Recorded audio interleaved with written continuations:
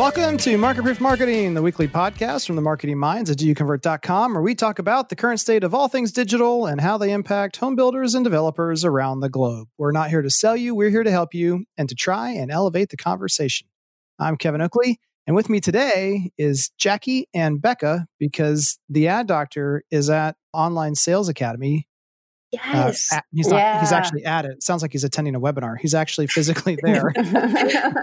I can't wait to hear his experience. I don't know if he'll be jumping on next time to discuss it, but we miss them. I'm sure. It's nice being on. Actually, it'll be perfect timing because it'll be just us next week without a guest. So maybe that's what we'll do is we'll just pick his brain and have him share his insights. I'll give you just a taste. I was like, what was your biggest takeaway from day one over Slack? And he said, my biggest takeaway is that the online salesperson and the marketer should be completely connected at the hip because they have so much insight into what customers are saying and thinking in a way that he just, and I agree with him. Generally still, most people do not do a good enough job as seeing it as this insight into what customers are doing and thinking way beyond analytics, but way beyond what a CRM can tell you. Your online salesperson probably has some awesome insights. So yeah, we'll get into more of that with him next time. Yes. And let's be honest, we know Ad Doctor will not hold back.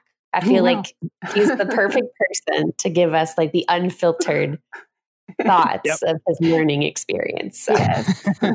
Yes, he does. Awesome. He never holds back. Yeah. Well, quick story time. I just want to I was putting together the finishing touches on a Professional Builder article that won't publish, I don't think, until May. That's one of the biggest challenges of writing for publications is you have to write about something like months in advance. And so it hasn't happened yet, but I'm always like, man, one of these times, like whatever I write about is going to be completely wrong or changed by the time publishing happens. It's one of the reasons where Mike Lyons told me before, it's one of the reasons he doesn't write more books is because the books that he's written all require such incredible amounts of updating over time, and it's hard to update books. But what I was writing about was a continuation of those two articles that were the required reading at the end of last year around, digital marketing isn't worth as much as you think it is, and then no, it's just your attribution models are broken. As I was trying to convey this in a 1,000-word article for Professional Builder magazine, it really kind of hit me that we are about to pop a second kind of bubble in terms of, you think about the stock market and what a bubble means there, or bubble in the housing market. It does seem like we're about to cause another bubble to be burst when it comes to digital attribution methods. And I kind of just quickly went through it in a way that was new to me and how it fit in my brain anyway. Was that the first bubble that burst was the attention traffic click bubble, meaning, someone would email you and say, I've got 500,000 banner ads on, geocities.com that I can sell you for the low price of $2,000. And people thought, holy crap, $2,000 for all these impressions. And then even beyond that, you would get reports about all the people clicking. And Becca, I don't know if you were in home building back in 2005 or so, 2006? I was a realtor at the time. Okay. Well, the most popular thing that I would get asked, I feel like on a weekly basis, was these reports from Realtor.com at the time, because I don't think Zillow was even around there. It was like, I'm getting to all these people who are clicking and nothing's happening, Kevin. Yes. Why? And so that's the first bubble that kind of blew up in everyone's face was, oh my gosh, I'm getting all these clicks, all this attention for this really reasonable price. This is amazing. Oh, wait, it's not at all, because half of them are an accident. They're not targeted in any way. Right? Yeah. And now that caused this deep-seated distrust of digital marketing for quite a while. Again, you don't really, I don't think about this, or didn't think about it this way until I thought down to write this, is after that initial bubble burst of banner ads are not worth what you pay for, traditional media held on for another several years. Yeah. Newspapers, billboards, radios, all continued to be strong until we started getting this second bubble slowly built over time, which was, well, now hold on a second, folks, because now we can tell what's actually causing a sale to happen or not if it's going through the digital channels. And we've been warning about this for a long time that, you just need to get to like 70 or 80%. And then you're in a good enough shape to be able to make important decisions. But instead, what's happened to some people I've noticed is that they have completely opted out of having to engage with the data at all. They literally just look at a report that says, all my leads come from this source, and so that is where I shall put all my money. Yes. Yeah. So true. We can't afford to do that. It is causing this other bubble in terms of digital ad spending right now that I think will harm a lot of people who are going too far. And even when you think about, if you're looking at a report like that and it doesn't make sense to your actual real experience, if you lay those two things down and you say it doesn't quite match up 1-to-1, the overlap of where the data is saying, no, this is definitely something that doesn't work, and then your actual experience of knowing that sometimes it does, that overlap is probably your opportunity zone. Yeah. It's the way to identify that the data is telling me there's nothing here, but I know there's something here because I pay attention to what's actually going on in the front lines with customers, what they're thinking, what they're saying, how they're acting. So a lot more to come on that. And actually, ironically, probably less words than I've already used to describe the article, but in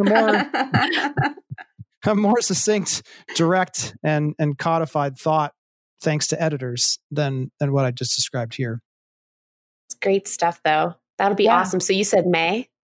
I think so, yeah. Ooh. And my test was, I wrote this article and then I gave it to my wife and I said, can you read this and tell me what your thoughts are? And I said, nothing for grammar. And she was like, this is so interesting. Like, there's all this stuff that has to go into all this. And she knows she's being tracked in everything she does, but she's still just like, wow, there's a lot of work that goes into this stuff.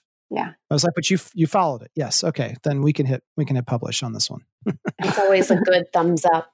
Yeah. All right. Well, let's move on to the news. Oh, wait. We do have a voicemail line that you are welcome to call in with questions, comments, brilliant statements, insights. You can tell us who our next guest should be. Whatever you want to do, you can call in. That number is 404-369-2595. But on to the news. The first one is near and dear to my heart. It's from a fantastic company called 1000 Watt. They are a branding marketing firm that services the traditional real estate business, but they're worth following. They do a lot of great blog posts like this one, and this one's titled "TikTok, Please Stop." And the author, Jessica Sweeney, her basic premise is that everyone's just getting too excited about the next new thing, which you've heard us talk a lot about. Mm-hmm. Yes. But that people are overvaluing the medium, the device, the platform that's being used, and undervaluing the message that you're communicating to people when you are using the medium. It's basically a different way is just show up and you win versus showing up and providing any type of value. Mm-hmm. And I didn't actually, I already retweeted with my own thoughts on this article yesterday, but I didn't actually watch the examples that were linked to. So you guys will have to tell me, what did you see? Go ahead. I know you were diving deeper into that. Yes. All right. So the first one was actually kind of a good example because it's a realtor. And in one of his TikTok videos, he talks about what kind of credit scores you need to be able to buy a house. And he goes into, well, you need at least a 580 to do anything, but you can have much higher, much better. And then he talks about student loans. So he's actually, they're quick. They're, 15 seconds quick, but they're also informative, which I think he was better than the other one. Was more of the Zachary Loft, who has 500,000 followers on TikTok. Yes, he's more of a shock and awe, I think, than informative. Well, one thing I liked that they say in this is just the fact that, and we talked about this before, about anything new that comes along that generates a lot of that hype. Yeah. But it could go either way with the fact that you could have, little positive brand awareness. And then if you're not doing it right or it takes off in the wrong way, it's like, could cause any kind of brand damage. So at the end of the day, granted, I know some people look at this as like a promise of free exposure, but you're still spending the time to create content and do something with this that you aren't sure where it's going to go, especially because the demographic is what they said, 60% of the active users are under the age of 18. So they kind of joke about that. The fact that, a kid who's waiting after basketball practice for their parents to pick them up, like how, like at that point. They're not going to buy a house. they're kind of just going through it. So, yeah. I mean, after scrolling through while you guys were talking, Zachary's TikToks here, there's no way in the world I would trust this individual. No. Like watching my dog for a week, let alone being involved in the transaction. Yes. So, the only possible benefit I can see from this is if he believes that he can become locally famous. This is the other part that drives me nuts about all this stuff is 500,000 followers, and how many are even geographically, financially, right? Like there is there's no focus to this energy. It's just become famous for being silly, goofy, and talking a little bit about real estate. Yeah. But oh my goodness, I mean, this stuff is awful. What I thought was interesting is some people, even though this is a well-respected firm in the existing home space, they were arguing already on Twitter with them, like, "Hey guys, I think you're great, but you don't understand. Like, you just got to get out there and experiment and see what sticks and what works and what doesn't." And I applaud all these people for getting out there. I just was kind of shocked that this is such a strong idea that people just can't. It's like moths to a flame. We just can't stay away. Yeah. And so, I think the answer is if you want to be personally well known, then that there might be an opportunity there. But again, well known for what, and how focused is that audience? Because maybe 300 of his 500,000 followers are in Russia. Yeah, what's that going to do for him? I don't see them really putting a whole lot of effort into finding analytics and being able to have an advertising platform that gives you any sort of data to use to build upon at the moment.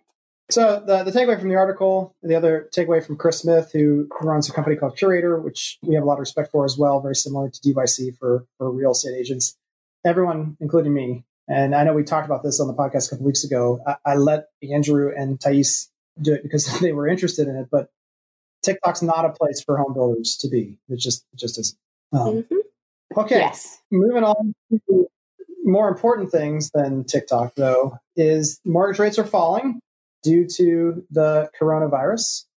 And so there's good and bad here, right? So the good is, and this is an article from Bloomberg.com, U.S. 30-year mortgage rates tumble to a record low of 3.29. So rates tumble to the lowest on record, lower than the financial crisis of 2008, 2009. They're down at these historic rates, partly due to the coronavirus, which we talked about last week. Who knows what that full extent will be, but there certainly is a lot of fear around that. And so it's great the rates are low. Let's talk about that first. And I was trying to find a calculator, which probably every home builder site should have, because it would make it easier for the show, if nothing else. But the buying power that you get when rates go down. We used to have a card, had like a clear plastic thing. It was like, those books where you pull things when you're a kid and like stuff moves around the page. Yeah. It was kind of like that, but it was for what your buying power does. And so every, half a point, quarter point that's reduced in rate means that, the same house is now more affordable and therefore more attainable to a larger number of people. So one thing as marketers we have to remember to do is that we need to communicate what that means. Not just that rates are down, now's a good time to buy. Rates are down, and that means this house is now $100 less a month, or would require a different amount of capital on your end. There's an example at the bottom of the 30-year mortgage rate. Oh, awesome. Yeah. Yeah. Okay. There we go. Yeah. Right in this article, buying power for purchasers increased by $25,000 to $30,000 with the rate decline in just the past couple of weeks. Yeah. it says. Kevin, I agree with you. The fact that having some sort of measurable with whether it's the monthly payment or how much less it is, I think that's something that people can quickly look to and realize how much that percentage is such a good thing for them instead of just hearing that it's so much lower. It's relatable with all of a sudden, if you're looking at a $300,000 house and your mortgage payment would have been $1,500 and now it's $1,300, that makes a big difference. Oh yeah. Yeah. I mean, that's a car payment on a Kia, right? I mean, that's you get free Kia when you buy a home. It's good. So that's the good news. The bad news, but also I think the good news, and we don't do a lot of financial / business talk necessarily on this podcast, but I think it's important for marketers to understand that, and this article is from MarketWatch.com. The headline is Mortgage Rates Fall to All-Time Low, like we just said, amid the coronavirus concerns. Here's why you should think twice about waiting to refinance, but also just the opportunity of you can't buy a house that's not for sale. Yeah. So what they're saying is be careful about refinancing because they may actually go lower. But also if you're refinancing, you also might be missing out on the opportunity to put your home up for sale because homes are going to continue to sell well. This sounds a little counterintuitive, but here's how this works. Supply and demand is what caused the big pain last time around because we had houses for sale. Some builders, like one of my former employers who had enough homes built and finished to encompass like a small town. No one wanted to buy them, right? So in this case, what we have is a scenario where mortgage rates are going down, and yet people may not be able to take advantage of it because there's not enough houses to buy. And I think this is the silver lining is not enough people are selling their home, partly because they've refinanced to such a low rate before, and they have to wait a couple of years before financially it would make sense for them to sell. You follow? Mm-hmm. So when you refinance, you're thinking, how long am I going to continue to be in this home? People lock in really low rates. They're more likely to stay put for a period of time. But you might want to think about whether you should simply sell. But again, the flip side is, what are you going to buy? Right. And this is where the sort of supply and demand curve is going to continue to keep, I think, the housing market not on fire necessarily like it has been to start the year, but steady. Mm-hmm. Basically, as fast as we can build them, they're still likely to sell as long as we're reasonable on price. And again, in the existing home end of the spectrum, it looks a little bit different than new homes. And that what ends up happening in this situation is the prices spike up even faster than the price increase on new construction. Because the home's already sitting there. Someone wants to sell, they get multiple offers, they sell at the highest one. Mm-hmm. And that then impacts the next house that's going to go for sale and so on. So Kevin, real quick. Your thoughts on this with, granted, I know it is March and it's, kicking off into, the almost like that starting gate for everybody lined up at this, to take off. Do you think that everything? I think what you said is what's going to continue to get stronger on the existing side. Yeah. But the new home selling season started, and Google Trends confirms this if you look it up, literally the day after Christmas is when the typical spike that we would see early in the year began. So do you think this has, with the drop and with the mortgage rates and the fact with they're not having as much, in with resale homes available, is that really circled around the virus, or is it, do you think, just this time of year? What do you think? Is it? So what's causing the lack of homes available? Do you really think that it's the virus per se? Like it's, I know they kind of, no? Okay. No, I don't think it's the virus at all. I think we have been under constructing due to affordability concerns. I mean, a lot of builders just don't why would I could build affordable homes. They'd have to be an hour away from wherever I think people would actually want to live. And so they're really hesitant to begin those projects overall. Yeah. The other thing is that investors are back in the market in a big way. Part of what you're seeing right now, if you are financially inclined like myself and you're watching markets rather closely, is there is a company that allows people to purchase investment properties over the internet. I forget the name of the company, it doesn't really matter. But they just announced that they have had a 500% increase in foreign buyers using the site to purchase homes as a investor to then rent those properties. And so investors are snatching up homes to rent them because that's another way for affordability to be solved is I don't have to put any money down. Mm-hmm. Therefore, if I'm not putting $50,000 down on a house, I can stretch those dollars out over the course of the 3 to 4, whatever years I rent the property. So we've got investors coming in because property is still relatively more safe than the stock market. It's not as liquid. You can't get your money in and out as fast, but homes rarely are worth nothing, whereas a stock by definition can become worth nothing. Yes. And so housing is really more of an issue of timing. You don't want to have to sell a house when the market's down, but as long as you can afford to wait until the market changes, it's a more solid investment from that standpoint. So we've got too many investors in the market. We've got builders not building enough. And then we also have the market really taking off sooner than people were expecting. So again, part of this may also be the market has overall, both new and existing, done so much better than people were expecting. And even friends of mine just put their house on the market yesterday. And because they don't pay attention like we do, he was just telling me, we know we're a little bit early. We were concerned about putting our home on the market this early in the year. And I was like, huh? What are you talking about? Like, this is perfect time. Yeah. So it also may be that this is going to be solved a little bit as more people, we enter that traditional existing home selling season of March to midsummer. All right, let's take a quick break. When we come back, we'll be doing this week's 360 topic of the week, registering walk-in traffic in the year 2020 with Cody Smith from Novi Home. And I got to tell you, I'm always super skeptical about new products and services because a lot of times people bring things to our market because they're sure that there's so much money to be made from working with home building companies. Because you see the revenue number and you're like, oh, wow, this company sold $100 million in sales. And they don't realize that the cost of goods for us is so high. And builders generally have a very small, as a percentage, amount of money for sales and marketing efforts compared to other industries. But there's something different about what they're doing with Novi Home. You're going to find it, I think, pretty compelling. We'll be right back.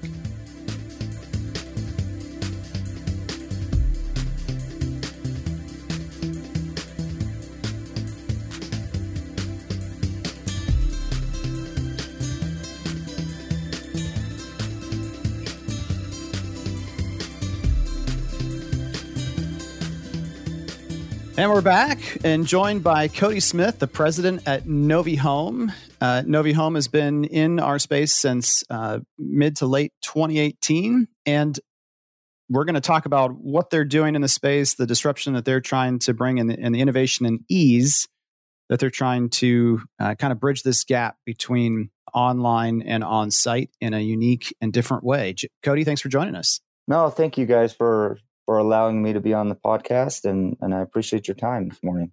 Yeah, and we met for a few minutes at the Builders Show, and we had a great conversation, and Cody started to explain the product in more detail, and I was like, oh, no, hold on. Let's do as much as we can on the show. So as usual, minimal show prep. That's I don't know why we're proud of that. But we are. It's authentic, right? It's real conversation versus like, hey, here's line 1, line 2. Yeah, exactly. As it happens. Yeah. So Cody, Novi Home is a name that I've heard people talk about to me for, I feel like, about the last 6 to 8 months in earnest, but you guys have been around since 2018. So where did Novi Home come from? And kind of tell to us about how things are accelerating in terms of acceptance of the product. And then we'll quickly circle back to exactly what it does, which you're probably wondering. No, absolutely. So we have a sister company in the medical industry called TouchMD. And I think we are sitting at 1,400 clients in 15 different countries. And last year we had 1.2 million clients that were registered into our technology. And I was part of that team, and we loved it, and it was fun. But I'm not super interested in the medical industry. And so started to look at areas to expand, and kept coming back and landing on the builder industry and primarily experience that I have had in the past as I've searched for homes and received like, a brochure, for example, when we did our product research for this technology, I went into the top 2 builders in Utah as if I was a consumer or a buyer and said, look, I have $500,000 and looking to purchase the home. And my experience was, here's a black and white plat map and a colored piece of paper and with the floor plan, and let us know if you have any questions. And so we felt like we have a technology and a solution that could fill the gap of first point of contact to contract and engaging buyers and creating a better experience than, here's a piece of paper with our floor plans. Yeah. I had the same experience in 2018 when I built, and my wife, who has no familiarity with the industry, she's like, that's it? Like, they aren't even like, there's no iPad. There's nothing cool. Here's a printout, black and white, like piece of paper for the floor plan. Like, she was very underwhelmed with, we're spending this much and here's the technology, when she's used to like picking anything else out in the whole world. And the technology is years and years ahead of where the builder space is. And so at this point, and we don't need exact numbers, but roughly how many home builders have taken the leap to join the platform so far? You were just under 100. So wow. We're looking to hit that 100 mark. I mean, that's going to be a big celebration for us. Yeah, party time. Yeah. As we grow our business. So you're trying to make the selling process less complex for the sales agent, and you're also trying to improve the experience for the buyer. So let's dive into what the system actually is. When we say words like platform or app or some of these more abstract things, let's just kind of break it down to first let's talk about what the customer would experience as they're interacting with NoviHome. Yeah, so the first thing we identified as we started to do our market research within the industry is traditionally a lot of builders are still using that paper intake form. And yeah, I'm a Gen X guy, could definitely be labeled as a millennial. That for me is I will not give you that information through that platform. I mean, I always use the scenario of we all go to the mall. We all walk by the Toyota Tundra that they're giving away in the middle of the mall that says register to win. And none of us stop and register because we don't want to we know what's going to happen. Yep.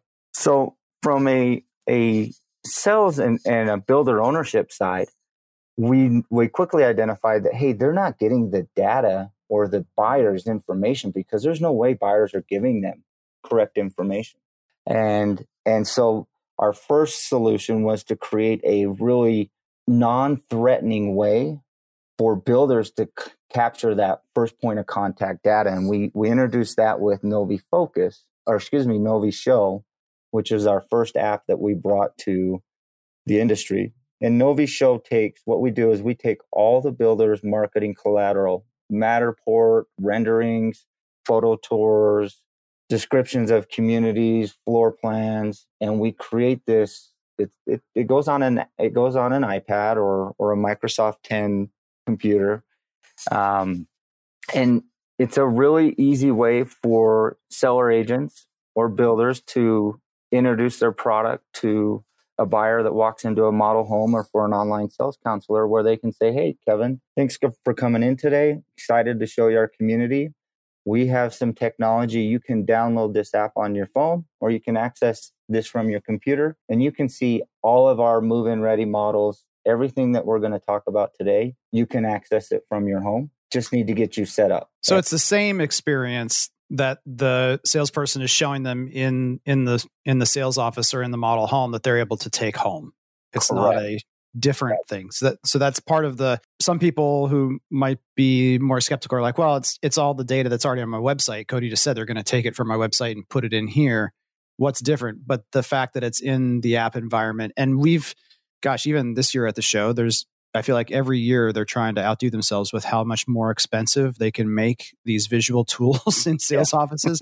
Look at this table that's like 30 feet long, and you can build houses with your forefinger and pinky. It's awesome. And it's exciting when you're in that environment. And then you ask what the price for that is. And they're like, somewhere between is always great too. Somewhere between $20,000 and $180,000. And you're like, what?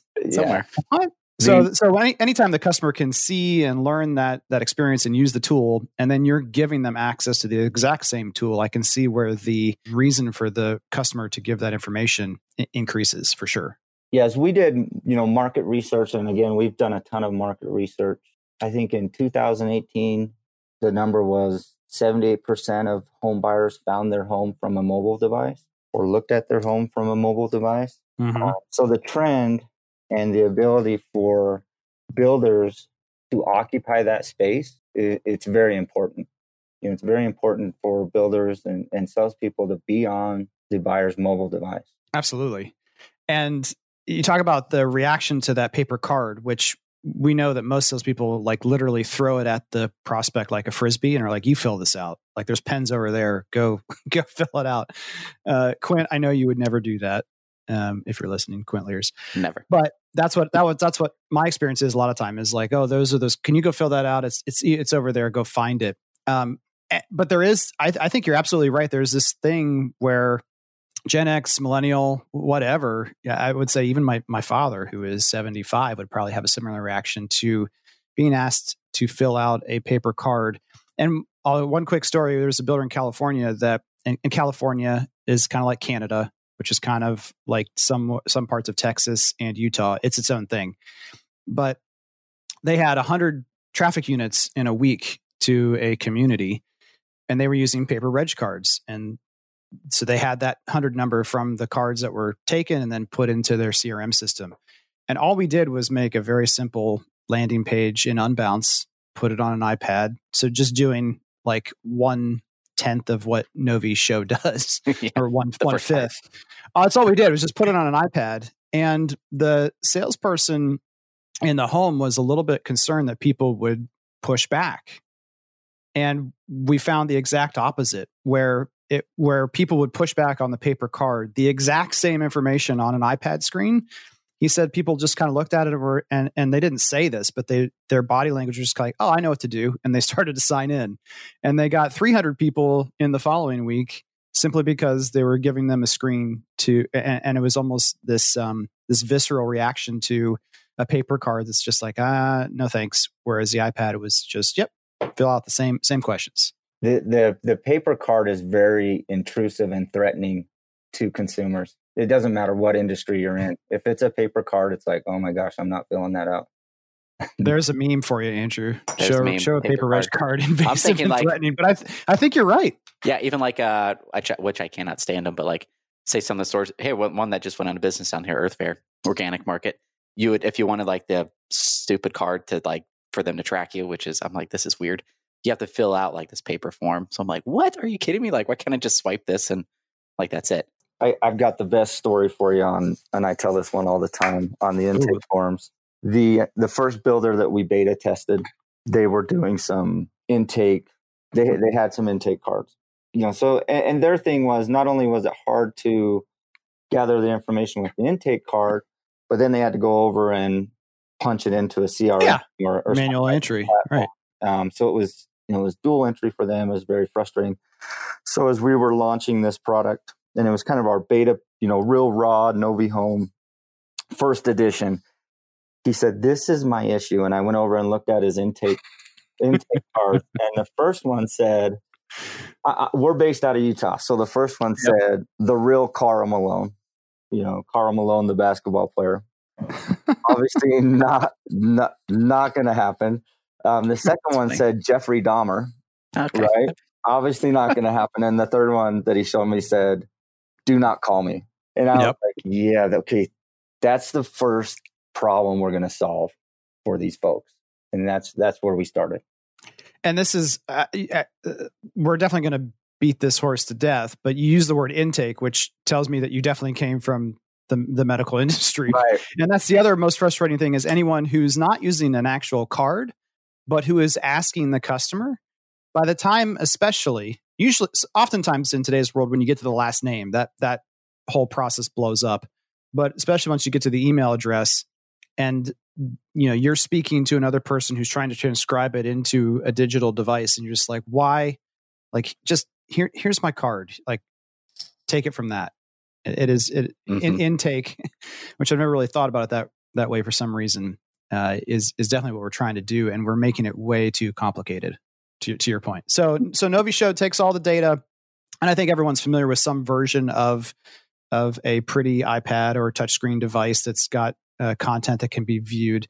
But if you get a chance to go on the website novihome.com, you'll see it does look very, very nice.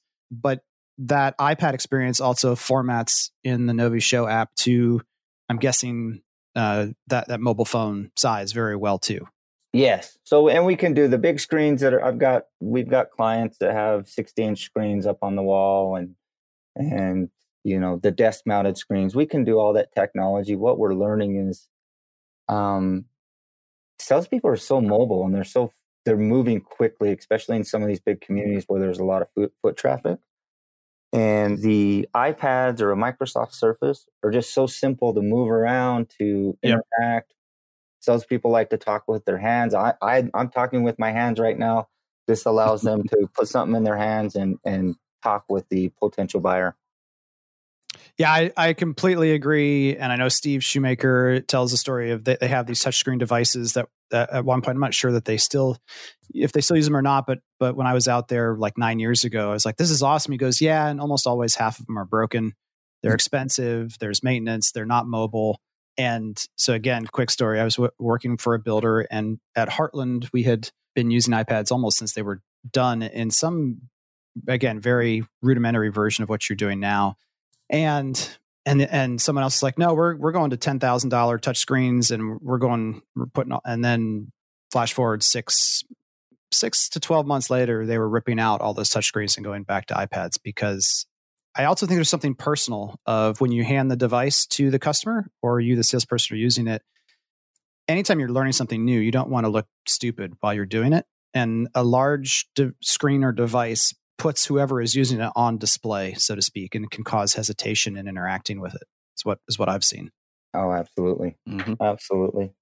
Okay, so NoviShow intakes the data, gives them a good experience, and then how does the customer get the app on their phone? Are these branded individually, or they're all going through a Novi app and then have a separate login? How does that work? Yeah, so great question. So as soon as we capture the buyer information right there at that intake form, what we call it the intake form. As soon as you hit save, instantly that buyer receives a text message that's white labeled for the builder to download the builder's app, which is basically all of the marketing material, everything that we've created for that builder. They'll also receive an email to access the same information from their computer. And why we do that is your Gen X, your millennials, and we're even seeing in our 55 plus communities, a lot of the baby boomers will instantly download the app on their phone. But a lot of people want to go back to their computer and pull it up. Maybe they go back to a cubicle or back to work, and they want to pull it up through the traditional method. So we hit them both ways.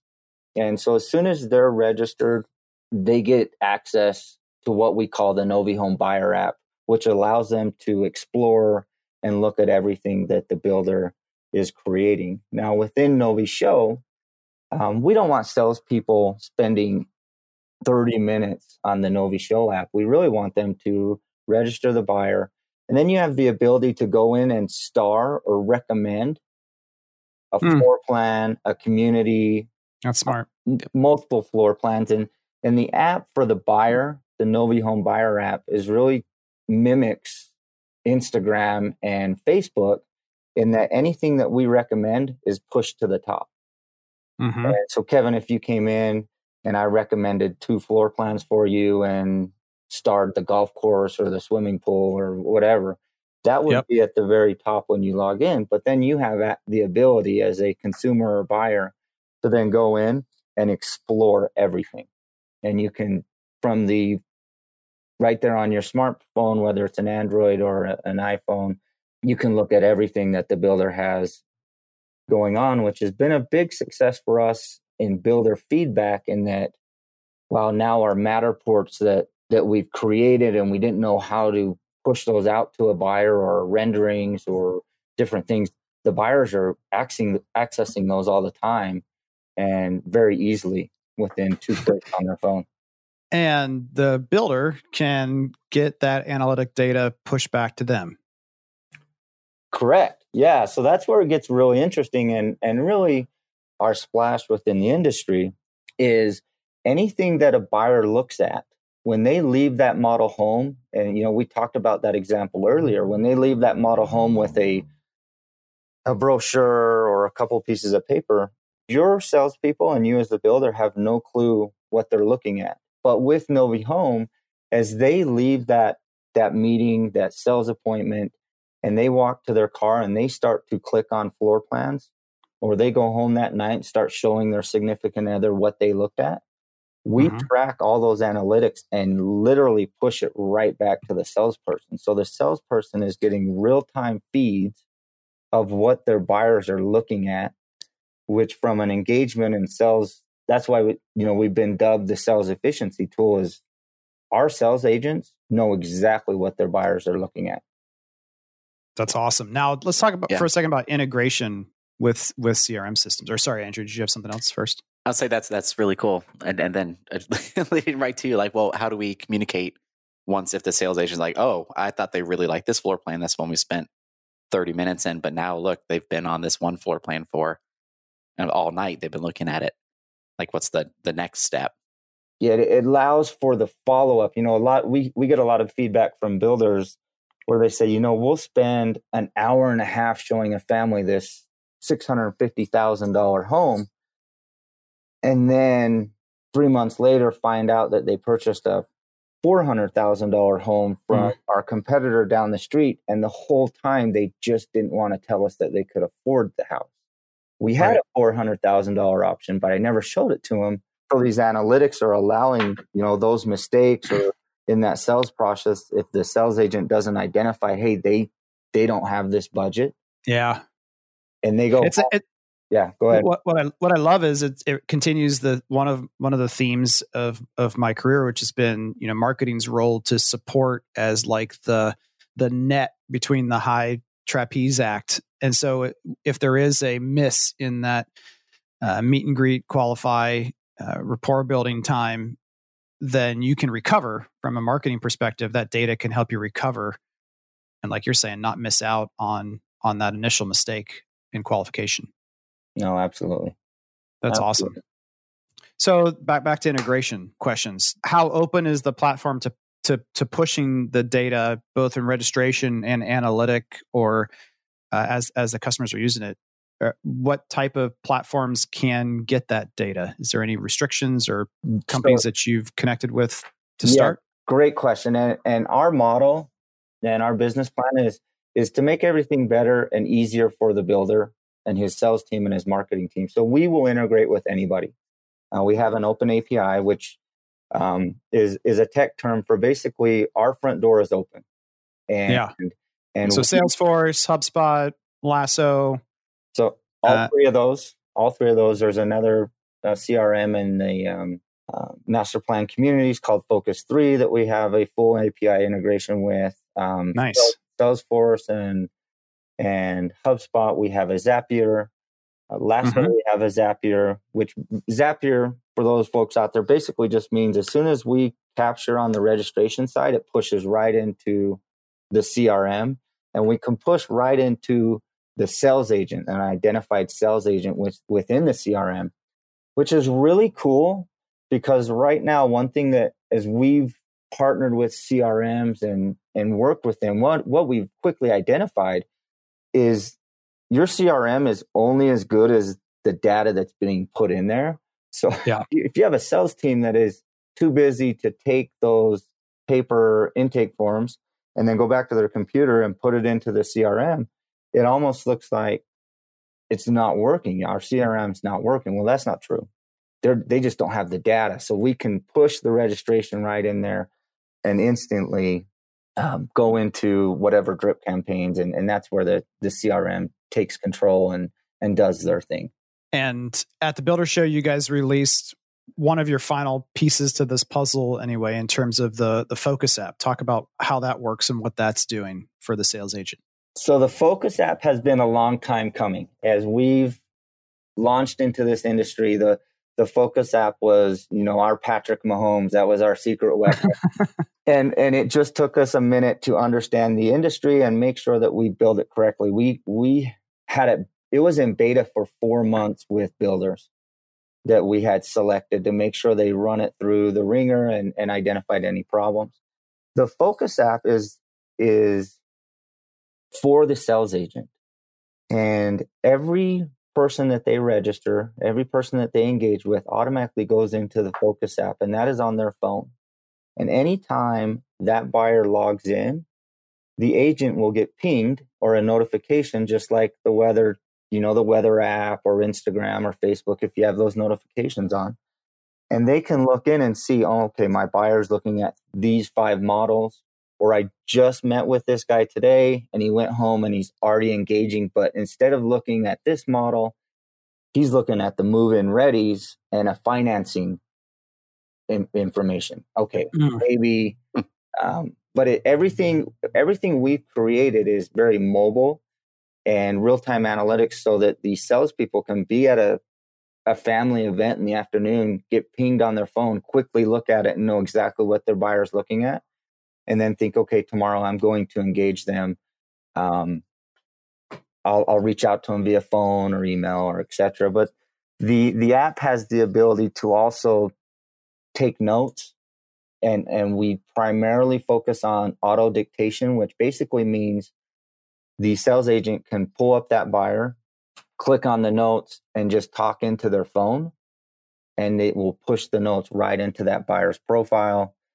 And there's some other really cool things, progression photos, and photos can be taken right there through the app. But it's been a big hit. Yeah, salespeople. Again, for those of you who can't see the screens that I'm looking at, it's essentially very, very simple and straightforward. And I don't mean that at all. Simple is not a bad word. It's a great word for new home salespeople. It's very straightforward in showing you how many hot prospects you have, how many cold, how many are in contract, how many have closed, activity levels for those individuals. And so it almost reminds me of like a data studio dashboard kind of visual element that is not intended, I don't think at all, to replace the CRM. And that's why I'm using the data studio analogy.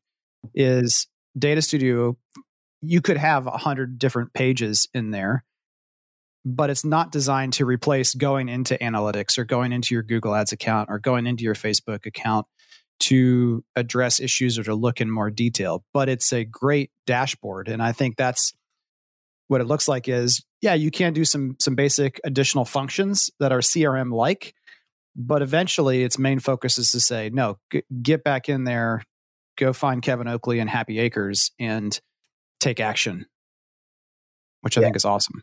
And simple, that's music to my ears. I think so many times people are hesitant with technology because it does get complicated. And so, that's as we add features and as we build our technology and what we're doing, it's always, let's keep this simple, very easy to use, effective, so that people, at the end of the day, our main focus is the buyer and creating this experience when they walk away from the model home or they've engaged the online sales counselor. Our secondary focus is builders selling more homes, right? And they work together. If there's a buyer experience, the builder knows what's going on. He's going to be able to sell the homes. Yep. And so simple is good. Easy is good. That's right. A couple rapid fire questions. Talk to me about updates. So are you pulling the data from the builder through a feed or an XML? How are you getting the data, and how often can that data then be updated, and how much? Talk to us about how that works. I'm just curious how much maintenance there is for the builder. So now we can totally nerd out on the analytics. Nice. So there's a number of different ways. With the Novi Focus app, that gives real-time data right to the agent, and that is being used a lot in sales meetings. Instead of pulling up a spreadsheet or who's your type A leads and type B leads, a sales manager can see, we call it an administrator view. Some people call it like a God's view, where they can see every salesperson within their portfolio and they can see all of the people that they're working with. The sales agent can see all of their people and be able to, like you said, there's a hot, cold, contract closed buckets within the platform. And then when we we set this up. We talk with, typically it's like a marketing person. It depends on every builder, right? Sometimes it's the builder, but we say, what analytics are you looking for? What do you need? And then we create a either biweekly or monthly report that we send to them. So what and why we do that is we quickly identified, if we say, hey, Mr. Marketing Person or Mr. Builder, go onto our platform and pull all the reports that you need, and good luck with that. It wasn't simple, right? Well, so each builder has an account manager that's assigned to their account that will update and make changes to the Novi show. And that account manager will also pull a report of the analytics we can provide based on what that builder wants. So if a builder says, hey, I want to know foot traffic in these 4 model homes, I want to know how many registrations I'm getting. And then I want those registrations broken down by which salespeople are registering buyers. We'll send that over to him once a month. Shows up in an email. Sometimes the format depends, different formats. Sometimes an Excel sheet. Yeah, and I love it. We deliver that. That's awesome. That was awesome, intricate details. But I was actually, it's my fault for asking the question. Novi show, the data in terms of pictures, imagery, Matterport, descriptions, et cetera, how is that updated in the app? Is there any manual adjustment needed, or are you pulling that data from like the same XML feed that they might be sending a Zillow or a BDX or someone else? I totally missed that one. No, they still gave us some good stuff there. Yeah, it's all good. It's all good. Yeah, so typically when we create that, the marketing team will give us access to a Dropbox. For some of the basic stuff that needs to be changed, like some of our builders that are constantly updating plat maps, or they have an interactive plat map. Well, interactive plat maps, we just hyperlink in with those and pull them into the platform. But if there's like a JPEG image with the plat maps, we'll show the builder and his team, the marketing team, the sales team, they can very quickly within 30 seconds make an update to the Novi show. And then we can also pull in from live feeds. So if they're updating to a Zillow or Realtor.com or some other feed, we can pull those in. And there's an auto update feature that we can pull those into. That's awesome. Because right now, as hot as the market has been, I feel like half the time on my coaching calls with marketers around the country, they're like, one of the biggest annoyances, which is, it makes me laugh. It's a good problem. Because they haven't been through 2008, 2009, obviously. It's just like, by the time I get a home listed or a price updated, it's changed or it's sold or it's gone, because the action is just so fast and furious right now. So getting those updates pushed through via feed is awesome. Okay, so for all this magic wizardry that you've talked about, can we talk pricing at all? Absolutely. Yeah. So I'll kind of elaborate and define pricing a little bit, but we're pretty straightforward. So it's a $3,000 setup fee, and we charge $1,000 a month with a 12-month minimum commitment. But what if I have 5 communities? You have 5 communities. We don't care. That's fantastic. If you have, what if I have 22 communities? 22 communities, we're okay with. No, but I've got 30 salespeople. How much is it? Again, I love it. You're just leading this in for me.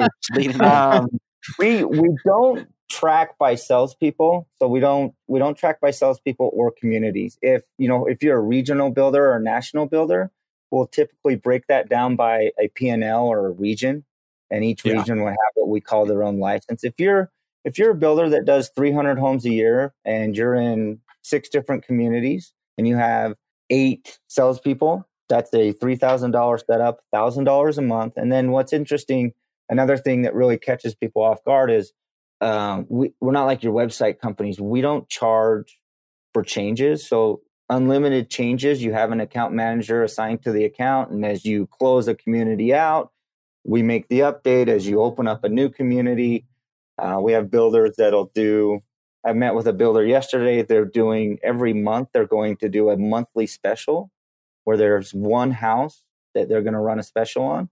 So that will be updated automatically by our team. So the pricing is really straightforward. And that's our big. My skepticism when I was asking those questions just comes from, and also just tells me you guys did do your research, because most people who try to bring a new product into our space, it's, there's all kinds of great technology to solve all kinds of great problems, but people are always shocked when they ask me about a service. And I say, one of our first questions is, well, how much is it?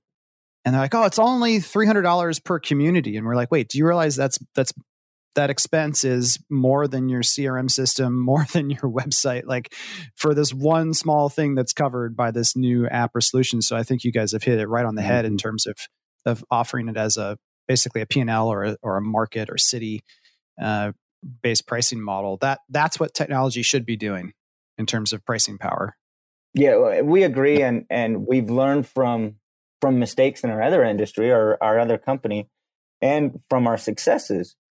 And one thing we learned, and part of our business plan is to always treat our clients fair. There's no reason to nickel and dime people. Mm-hmm. Our goal is to not have you as a client for 12 months, the extent of the contract. We want you for 12 years. And we want to bring value for that long. We're looking longevity, and we're looking to really build partnerships and relationships more than just get a quick contract and see you later. That's good to hear. Awesome. Oh, quick question that I just thought of. Have you had any of your builders have their online sales team, say, take over cold leads, just as far as like another trigger for like, oh, this person was quote cold for 3 months and now they're back using the app again? And to put another way for you, Cody, like pulling a lead from one person to another. Online sales currently could be that person, but yeah, I guess sometimes they just have like a full-time sales assistant. How about flowing? Yeah, that's a great question, Andrew. Yep, great question. And I think you're saying it comes in through, and the online sales counselor is the first person to touch it, but then that lead is nurtured and pushed through the system. Mm-hmm. So you have the ability, the administrators have the ability to change a lead to any sales agent within their system, and it can change multiple times. And what's cool about the technology is we identify every time there's a change. So if Andrew starts with the lead, and then I say, okay, Andrew, we're gonna pass this over to Kevin, we literally just put it into Kevin's bucket. We can identify that you started with that lead and it came from you. And then Kevin, let's say Kevin's the closer. He goes in and he closes the lead. We can identify that. And I'll just expound a little bit more on that. Something that we didn't understand, and it was super cool that our technology solves this, is when salespeople leave, right? Right. That does happen. Which we didn't understand coming into this world of salespeople are very protective of their leads. And sometimes because it's theirs. Theirs, they sat there and waited for it. It's theirs now forever. I don't understand why. That's funny. I can't believe you were shocked by that. No, that is definitely just extra color commentary here. It's definitely an industry, like, I don't know if it came from the USUM industry first and integrated into our space or what, but a lot of other industries, it's very clear that those leads are not yours, they're the company's. Yes. It was super interesting when we ran into this, but we can, as sales managers are managing their teams. I think that's me. We can, if a sales agent leaves, we can take all those leads in their bucket and we can push them over to a different sales representative, which is very cool. It's instead of all those leads going away with that person, we can retain those for the builder. Awesome. Okay. Final question. And it's the hardest one. Save the hardest one for last. Have you had any challenges with salesperson adoption? So the marketers are like, this is awesome. Sounds great. Right product for me. Sales manager thinks this is great. I'm going to get better incremental data and I'll be able to push my team to follow up better and more personally with prospects. But do salespeople ever just hide the iPad in a drawer and, talk to us about the most important thing and probably the hardest is getting the sales team excited to be micromanaged. And I'm saying that jokingly. I'm smiling, but that's what they're potentially thinking. I know exactly what you mean. It was our number one problem we didn't anticipate coming into this world, into your guys' world. And it took us months, maybe 8 months to figure out. And a lot of it was, so we have a mandatory on-site training with every builder that comes in. So that $3,000 setup includes an on-site training because we believe it is key. And we didn't do that at first. We said, oh, you can do an online training and we'll save money from not flying out there and be great for the company. And then no one engaged for, those first couple of clients that we brought on. We had to go in and fix that mistake. we do have that issue. We do some really cool things at our trainings. So the first sales agent, typically the first sales agent that registers 30 buyers, we give, an Apple Watch away, or we'll give like the training we did yesterday, we did the new AirPod Pros. So we'll do we'll incentivize. We understand they're salespeople. What we've noticed, any salesperson that will register 10 people, they're hooked and addicted to the analytics. So that's kind of the number. And so like 21 days to establish a habit, your number is 10. 10 gets them over the hump. 10, if they'll register 10 people, they'll start to receive those analytics and the feedback from their buyers, and what the dopamine drip begins. Look, I can follow these people. Yep. And it's over. So if we get that, so that was a huge issue for us for the first 6 to 8 months of us being in this industry.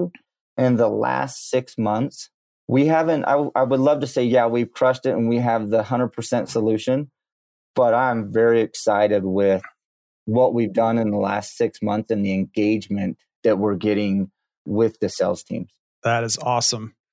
Cody, we are out of time, but we will include links to everything that we talked about in the show notes, as well as to Cody's LinkedIn profile if you want to connect with him and bring the discussion there. But is there anything else that, as we round out, that you want to make sure home builders and developers around North America know about? Is there anything else you're hiding from us?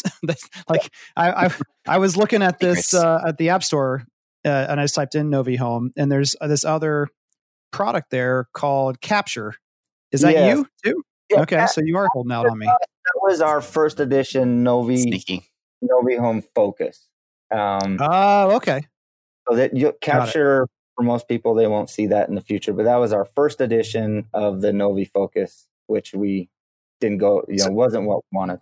Well, where I was going with that is once someone purchases a home and the home is under construction, it appears that the platform is also designed to allow, like you said, the salesperson or someone to take additional photos and push it to that customer directly. Yeah, so that's a feature that we don't highlight enough.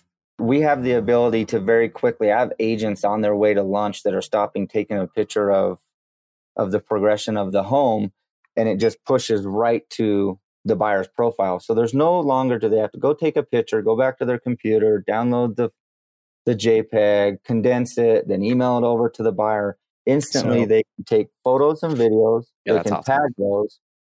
You could say, 4-way inspection was completed today. That pushes right over to the buyer instantly. And then the sales agent will get a notification when that buyer has opened up that photo and viewed it. Nice. I mean, I'm excited. I haven't, again, full disclosure, I have not myself used the product yet or looked at the analytic data from any of our builder partners using the tool just yet. But if what you're describing is what you do, your pricing model, everyone should hurry up and and get in contact quickly, because there are products out there that are charging by the home site or by the home to create these customer portals where they're able to engage like that. I mean, and so there's this, like you said, kind of feature you don't talk about enough that some builders are paying $25, $50 a home site for that you're including in there. That's awesome. Right. That's really cool. Yes, I forget about that one all the time. For us coming from the medical industry, that was such an easy feature for us that I forget. We've done so many other things and so focused so much on supporting salespeople within the building industry that I forget that, we have this really cool feature, which is so easy for us to do on that side. So. Well, I think it just continues the story that you're telling, because if we can make that experience of going through the build process or whatever engagement the home building company has with the customer, even if it's just 30 days until they close, then that makes the next sale easier, hopefully by getting more referrals. Again, Andrew, if your wife had this app and could have pulled up at a party or with friends and been like, yeah, take a look at this. Yeah. And just hand the phone over, and the pictures are all right there. Not like, it's in this text that I got from this weird sales guy. Like, text me at 10 o'clock at night. That doesn't feel, you know what I mean? Like it fits right in the thing. And I'd imagine, and I'm probably saying a feature, I don't know if it's there or not, but it'd be cool if they could then communicate against that photo. Like, hey, is this? Like, just things that would be contextual, almost like a comment on an Instagram feed for like those photo updates, like, oh, our kitchen looks amazing. Thanks. You're the best. Or whatever. So I know we're running short on time. I got the best story to tell you though. Let's end with that. With this feature. So as we were launching this product in early days of Novi Home, our first community that we launched in, we had this buyer that literally logged in 2 to 3 times a day. And I could not, from as we're watching the analytics and we're getting better and we're trying to understand, creating this product that really impacts this industry, I kept watching, and his name's Marty Bustillos, and he's done some testimonials for us on YouTube. I kept watching Marty log in over and over and over. And finally I said, okay, I'm going to call him and figure out maybe the app's crashing. What's going on? Like, is this an 18-year-old that's living in his, mom's basement and just bored, or what's going on? Because this is crazy analytics. This is, Instagram, Facebook type stuff. So I called Marty, introduced myself. First of all, he doesn't know who I am. Hey, Marty, this is Cody Smith with Novi Home. Nope, I've already bought a home. And I said, no. So we're the technology behind Crescent Hills, which is where you purchase. And he goes, oh, so you guys built the app? Yes. He goes, first he says, I purchased 5 homes in my life. This is the best experience I've ever had. And I was like, we're on to it. We've got it. It's a good start. It's a good start. And I said, well, Marty, tell me a little bit about your story. He goes, now our builder's in Utah, right? They're in southern Utah. And he says, I live in Newport Beach, California, and we just purchased this home as our second home. And I said, well, Marty, I see that you're logging in. Yeah, I wasn't trying to be rude, but hey, Marty, we can see the analytics and I see that you're using the app a lot. And he goes, yeah, my wife and I own a couple of spa and salons in Newport Beach. And this is how I show all my friends and family the progression of the home and where we're moving in the community and what there is to do around that area. I was like, for me, this is early startup for us. So I was like ready to do a backflip in the office. And so I called the sales agent after I got done with Marty. I said, hey, Jackson, have you received any referrals from Marty Bustillos? He goes, yeah, I've received 3 this week. And, then I talked to the builder, but because of his ability to very quickly pull up everything that's going on, he was able to share his story and his experience. So it was really cool. That's the right way to end this, I think. I think so. Yeah, that's amazing.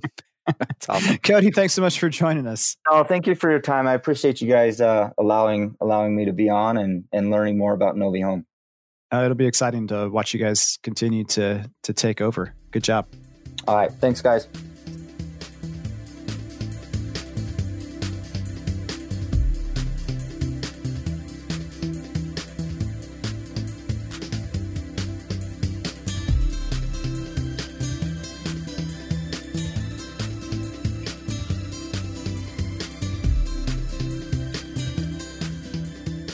Well, like I said, I'm always a little bit skeptical when people release a new product or service for industry because they tend to be trying to take advantage of builders more than provide a truly useful service for the money. I mean, again, we are hearing stories of people being offered chat solutions for $5,000, $7,000, $10,000 a month, which is just ridiculous for any type of chat service on your site. I mean, you can get real humans plus chat services for less money than what some people. So we're always a little skeptical. We want to make sure the results are there. Definitely looking forward to digging in personally more myself to the Novi Home product because of this time with Cody and learning more about the system. And we've got a couple of builders who are beginning with it, and you can't beat the price for the value that they're producing. So we for many years now have used Unbounce to create landing pages that can be used as a registration tool on an iPad, or any touchscreen device. And it works great. It's fantastic. You can connect it in with Lasso and other CRM systems, have the initial auto response email be sent automatically. There's all kinds of great things you can do. And Unbounce is a tool. It's only $100 a month, basically, for what you need to get that done. And there's a whole bunch of other use cases of how you could use that tool. So for only, another $900 a month to add in all the other pieces that Novi Home is looking to do, it's definitely something to take a look at. We had to take everyone else on the show and put them in a safe location because of the virus. I'm just kidding. So it's just me wrapping us up here on this episode. Let's go in and look at your answers to last week's question of the week, which was, what do you think about the coronavirus? Is there a need for home builders to have a plan to deal with the impact, or is it fake news and we should all just wash our hands a little bit more? And this is fascinating, kind of like the general public, it would appear. We are split essentially 50-50. It is, I think, 24 votes to 23 votes, with one additional person tipping the odds in favor of, yes, the whole company needs to consider the impact. And then the rest of them is, nope, this is no big deal. No one chose, this is the zombie apocalypse, save yourself. So that's good. Fear hasn't reached peak levels yet. But just like the general public, who half the people I interact with say this is no big deal, I'm not scared at all. I would say I fall somewhere in between on this. I'm not scared personally for myself at all, or my immediate family. My parents are in their mid to late 70s, and so I certainly don't want to be the cause of them contracting it, more likely from my snot-nosed 5 and 7-year-old boys. But that would be a bad way for that to go. So not worried for myself at all. I don't want to be put in quarantine for 14 days either, but I'm not nervous, but I do think there will be some changes in general human behavior that will come from this. I was talking with Mike Lyon and some other folks earlier today that I do think, as more and more people use video conferencing as a solution and they realize that it's not as scary and uncomfortable as they thought it would be, that forced exposure therapy to some of the things that technology can let us do, I think will change consumer behavior. More people will continue to work from home, is another example. But I don't think it's no big deal. And I also don't think that all parts of the company necessarily need to be impacted. But again, as you guys vote, it is almost 50-50 on how this thing is gonna go down. Renee Garcia, I think it's always a good idea to wash your hands. We shouldn't need a virus scare to remind us. Absolutely true. Amy Alexander, apparently the thought of saving money by locking in the current low rates is not enough of an incentive. We spoke to a realtor who had 8 homes to show and her clients canceled. Jen Walsh, I think builders need to consider the impact of any product delays. Though your actual windows may not come from China, a part within them might, and it could cause delays in the build, which certainly would reflect more in cost and interest payments on a construction loan. Is it the end of the world? No, not yet, but there will be some ramifications. Heidi Schroeder, I didn't think it would affect us, but feeling it here in Washington. Of course, that's kind of the epicenter here in the U.S. Schools are closed. Amazon and Microsoft told to work from home. Stores empty. We have definitely seen an uptick in cancellations. And so that's what everyone's trying to figure out. Is this kind of what's coming down the path if a breakout happens somewhere where I live? Carrie Woodward, it's going to mess up supply chains, and that will affect us the most. Interesting that so far consumer behavior less of a concern than supply chains. Meredith Oliver, we are seeing a slowdown in web traffic and leads. People are hunkering down, afraid to spend money. Let's hope they get over it quickly. Now, this is interesting. I haven't gone through our massive data that we look at in aggregate, but incidentally, as I'm getting ready for a builder partner coaching call, we're not really seeing a drop in web traffic overall. Seems to be holding pretty steady. Again, this is the big difference between 2007, 2008, 2009, when, whenever it hits you just saw an immediate 30% drop in traffic kind of overnight, and people just were not out looking. Consumers still seem to be shopping online. And again, anecdotally, in terms of sales results, people still saying February is a record month or best month of the year so far. March seems to be rolling. So Amy O'Brien, as I'm reading this as I'm in an airport coming home from a week of community visits, face mask emoji. Quint Lears, hey Quint, Mr. Rockstar, one thing I believe new home salespeople must change immediately is the need or compulsion to greet customers with a handshake. Pretty much the entire country is sold out of hand sanitizer, and that tells me that people are scared right now. I'm always willing to shake hands, but I don't initiate it, and instead let the customer initiate it if they choose to, and most do not. In this new environment, we must be willing to adapt to new things. About 75% of my customers are happy just getting information without the customary handshake. Just something to think about. And I think it's great. There's lots of very, very practical small things that builders could be doing. Certainly not forcing a handshake is one of them. having automated hand sanitizer dispenser near the entrance of your sales center or model home, also not necessarily a bad idea. Obviously the consumer's already there. It's not like they're going to say, I'm not coming in because there's no hand sanitizer. But in terms of the idea of how would you treat anyone who's visiting your home right now, that's something maybe to think about. And then Terry Gerhardt rounds us out with, there's little reason to believe this is the end of civilization as we know it. Completely agreed. Wash your hands, self-quarantine if you're sick, be cautious if you're older, then carry on for goodness sakes. All right, that'll do it for this week's episode. For blog posts, articles, videos, downloadables, amazing insights on all things online sales and marketing for home builders, visit us at doyouconvert.com. You can also connect with us online on LinkedIn, Facebook, Instagram, and everywhere else. Have a good week. We'll see you next time.